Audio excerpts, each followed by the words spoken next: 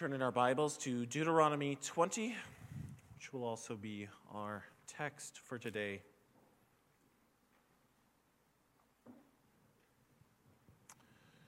When you go out to war against your enemies and see horses and chariots and an army larger than your own, you shall not be afraid of them, for the Lord your God is with you, who brought you up out of the land of Egypt. And when you draw near to the battle, the priest shall come forward and speak to the people, and shall say to them, Hear, O Israel, today you are drawing near for battle against your enemies. Let not your heart faint. Do not fear or panic or be in dread of them. For the Lord your God is he who goes with you to fight for you against your enemies, to give you the victory. Then the officers shall speak to the people, saying, Is there any man who has built a new house and has not dedicated it? Let him go back to his house, lest he die in the battle and another man dedicate it. And is there any man who has planted a vineyard and has not enjoyed its fruit? Let him go back to his house, lest he die in the battle and another man enjoy its fruit. And is there any man who has betrothed a wife and has not taken her? Let him go back to his house, lest he die in the battle and another man take her. And the officers shall speak further to the people and say, Is there any man who is fearful and faint-hearted? Let him go back to his house, lest he make the heart of his fellows melt like his own. And when the officers have finished speaking to the people, the commanders shall be appointed at the head of the people. When you draw near to a city to fight against it, offer terms of peace to it. And if it responds to you peaceably and it opens to you, then all the people who are found in it shall do forced labor for you and shall serve you. For if it makes no peace with you, but makes war against you, then you shall besiege it. And when the Lord your God gives it into your hand, you shall put all its males to the sword. But the women and the little ones, the livestock, and everything else in the city, all its spoil, you shall take as plunder for yourselves, and you shall enjoy the spoil of your enemies, which the Lord your God is giving you. Thus you shall do to all the cities that are very far from you, which are not cities of the nations here. But in the cities of these peoples that the Lord your God is giving you for an inheritance, you shall save alive nothing that breathes, but you shall devote them to complete destruction. The Hittites and the Amorites, the Canaanites and the Perizzites, the Hivites and the Jebusites, as the Lord your God has commanded, that they may not teach you to do according to all their abominable practices that they have done for their gods, and so you sin against the Lord your God. When you besiege a city for a long time, making war against it in order to take it, you shall not destroy its trees by wielding an axe against them. You may eat from them, but you shall not cut them down. Are the trees in the field human, that they should be besieged by you? Only the trees that you know are not trees for food you may destroy and cut down, that you may build siege works against the city that makes war with you until it falls. So far, the reading of God's word.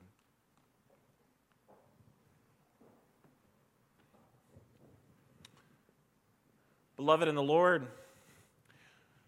one of the areas where the church will necessarily have a very different approach to Israel and the laws of Israel is warfare.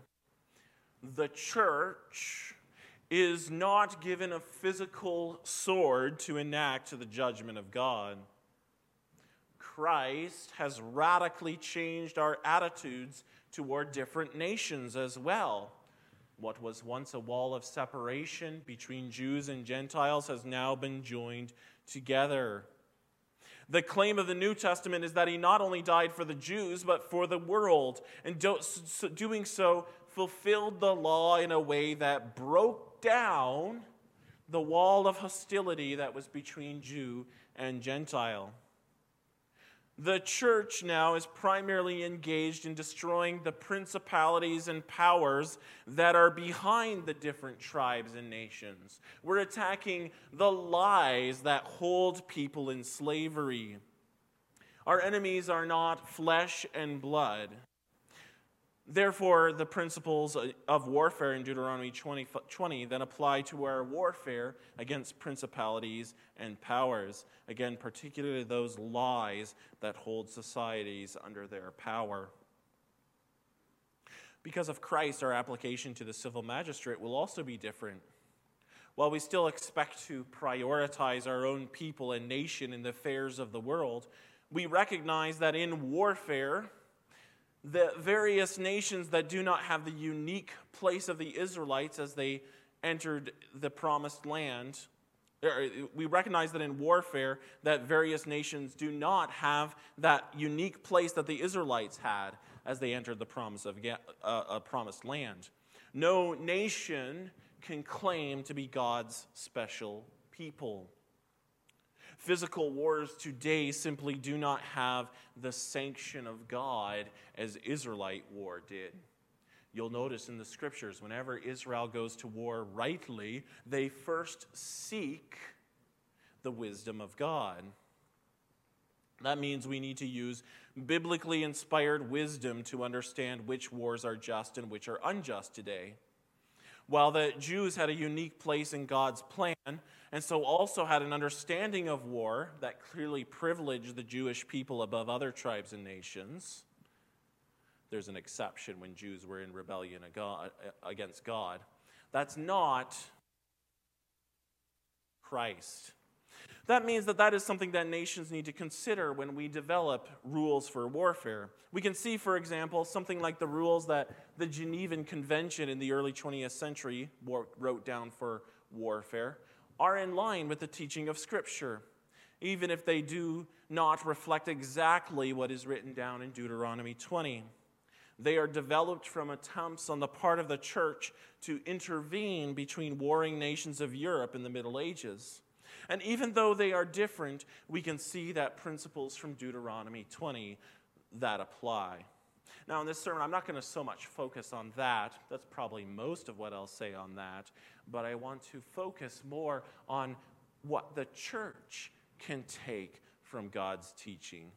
And so I bring you the word of the Lord under the theme, God instructs us in our warfare. First, we'll look at courage, the importance of courage. Second, we'll look at conduct, how we are to conduct that war. And third, care, how we connected with conduct, but how we are to be careful in that war.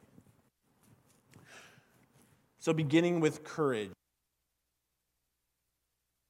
Attitudes to have in war is courage.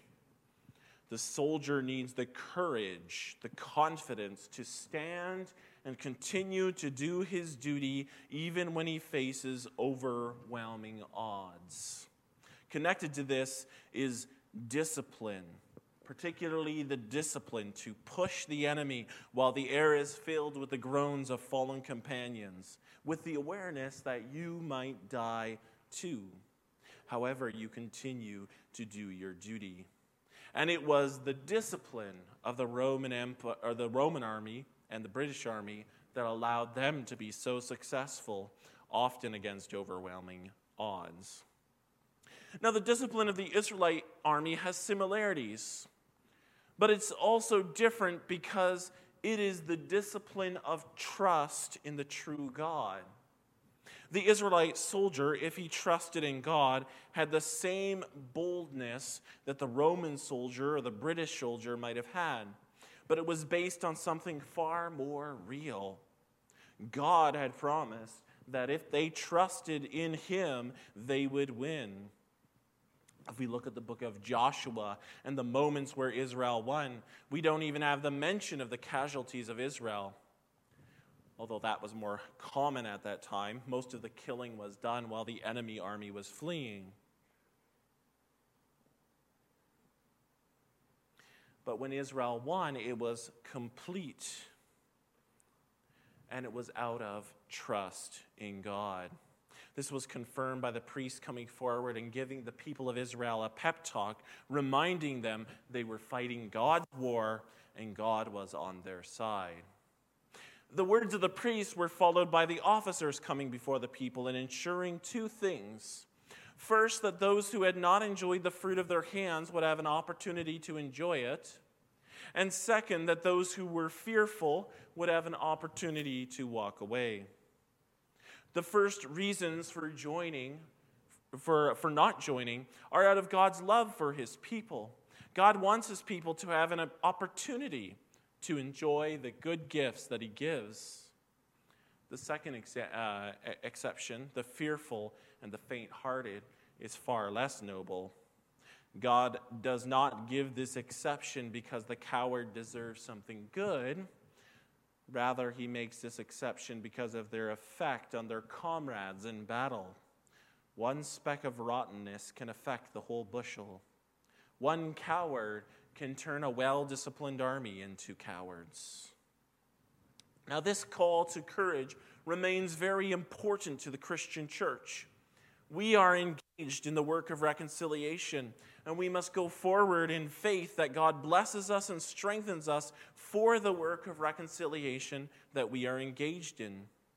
Jesus Christ encourages his apostles to speak with boldness as they go out into the world and they proclaim his name. Jesus encourages the disciples repeatedly, do not fear, just as the Lord encourages people Israel repeatedly, do not fear. Our war is not with flesh, even though we fight in the flesh, as Paul says in 2 Corinthians 10. Our war is against the lies that take hold on a person's heart. So in some ways, our enemies are even more frightening. Therefore, it's all the more important that we stand in the grace of God as we carry on the Lord's work, that we stand confident that God is for us, that God is for the ministry of his church. And most importantly, for the officers of the church. If we want to find an analog to the Israelite soldier, the leaders of the church would be the best picture. All of Israel is called to be bold, but especially those who encourage the people in their courage. As we stand before God in our meetings and in other places where we are called to lead God's church, we are called to be bold in the face of the lies of this world, recognizing that the devil goes about like a roaring lion, seeking whom he may devour. And that boldness ought to be especially evident in the faithful preaching of God's word. Our simple and continual witness to the truth causes the devils and demons to quaver. Connected with that is the worship of the church. The singing of God's church causes Satan to hide his head. We can see how Israel so often went into battle in the Old Testament singing. It's in our worship that we find the boldness to contest the principalities of this world. It's in our worship where we are strengthened by the presence of Christ in others and in the Lord's Supper. That strengthens us for our contest with sin each week. Through these divine arguments, we have divine power to destroy strongholds, including every lofty opinion that is raised against Christ. That's why Paul is so urgent with Timothy. Preach the word, ready in season and out of season, in good times and in bad times. This demonstrates that this word courage goes well with the word fortitude, a willingness to continue to do our duty even when times are hard. The concession given to the army of the Lord are helpful in discerning good choices for leadership. We often, in fact, use the verses about a new field or a new wife as a reason to not call a young man to leadership, even outside of the offices of the church. And that's a good application of the passage. Of course, understanding there will be exceptions.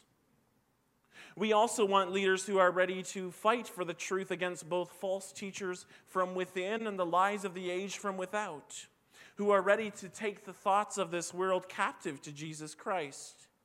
And of course, we want them to have the courage and the fortitude to continue the work of reconciliation in both good times and bad, both in season and out of season. Men who are ready to lead grounded in faith toward God, even as things seem to go against them.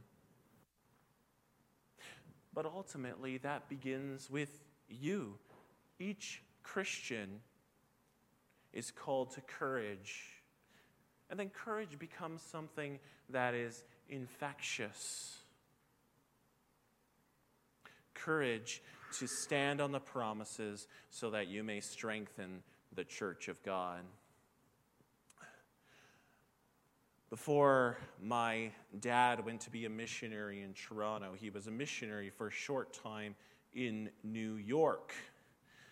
The first words he heard from Reverend Schlichel were not, "How wonderful to have you." Rather, Reverend Schlichel looked at him and challenged him on whether he was really ready to take on the challenge of spreading the gospel in New York. Reverend Schlichel, whatever faults he may have had, understood that he didn't want a faint-hearted co-worker who would flee when the challenges of ministry were met. That brings us to our second point, conduct. The goal of the holy warfare of Israel was to carve out a special place for the people of God, a place where God could establish a beachhead for his holy people, and where he would eventually bring Christ. The war of Israel was holy warfare, war that was sanctioned by God, so the instructions in this passage ought not to be automatically applied to modern warfare, though we can see in the distinction between those who are belligerent toward Israel and those who are not, important insights for modern warfare. But primarily, again, this is meant to be applied to the church. The first type of people God talks about would have been people who dwelt in the land of Canaan but were not of the nations that were under judgment. This would have included groups like the Philistines, or nations that surrounded Israel, that provoked Israel to war, like the Moabites or the Edomites. If Israel laid siege to one of these cities, they were to offer them peace. If the peace was refused and they conquered the city, they were to kill all the fighting-age men. On a side note, we can see in chapter 21, concerning the marriage of female captives, that Israel would not have been allowed to engage in rape. But even without that, this does seem barbaric by today's standards. But the reality was that this removed the likelihood of a group gathering among Israel seeking vengeance for their fallen city, especially at that time when ties to family, place, and tribe were very strong. There's also evidence here that God gives special preference to his own people in their wars, for there's an affront to God in the unwillingness to recognize the special nature of the people of God. A different group were to be completely destroyed. These were the Hittites and the Amorites, the Canaanites and the Perizzites, the Hivites and the Jebusites. That was because their iniquity was full. Israel was the hand of the judgment of God in this case. If they failed to do this, they would likely begin to participate in their abominations. We can take lessons from this for Christian warfare as well. Christian warfare, again, is warfare to win hearts and minds for Christ. We must ensure that lies that continue to dwell in the hearts of those who come into the church are destroyed. We must not make any room for them. We must seek to make sure that we all do not give some part of the allegiance that belongs to God to something else. And we recognize in the light of the Canaanites who must be completely destroyed, that in some things there is no shared light between the church and the world. We can speak of the light of nature or common grace or natural law. We can find some good things that are true, that are taught by people who do not know the truth. So we can speak of those things, but we also must recognize that some things are simply demonic and must never be allowed in the church. These would most often be things that are referred to as abominations in the Old Testament, such as the worship of a false god, using an image to worship God, the use of child sacrifice, or certain forms of sexual perversity. Similarly, with any sin or sinful attitudes in our own lives, it is silly to speak of subjecting them to Christ. These sinful attitudes must be destroyed, crucified on the cross of Christ. We are to hate our sin, our old natures. We want to seek out and destroy them. Unfortunately, like Israel, we permit some of these Canaanites to continue to flourish in our hearts when we ought to be at continual war with them. The problem? Unconfessed sin can lead to greater sin and even to abomination. In all these things, it's important to remember that Jesus Christ won the war first. He's conquered sin and death, so that even as I fail, he remains faithful. Come to his throne, and he will remove those sins as far from you as east is from west. He is your mercy seat that you may come to at any time and receive forgiveness of sins. And that brings us to our third point, care. The last part of our chapter is a warning against destroying fruit-bearing trees around the city. It's a warning against scorched earth tactics. Probably one of the most relevant parts for modern warfare, where we have had a great deal of scorched earth tactics from supposedly civilized countries. We see God's desire to preserve the creation and his desire to preserve what is fruitful in the siege of a city. Scorched earth tactics, the use of complete destruction of what is good in the land, comes out of a failure to trust in God to determine the end of the war, and also a desire for vengeance that goes beyond the vengeance that God allows for. In one of the examples we have of this in the scriptures, we have the nation of Moab rebel against the people of Israel. David had, of course, made them a vassal state of Israel. Now Moab sought to shake off that connection. God shows himself to be with Israel and Judah, who are working together to quell this rebellion. But Israel and Judah decide to use a scorched earth policy in their attack on Moab. They fill the springs with rocks. They cut down every good and living thing.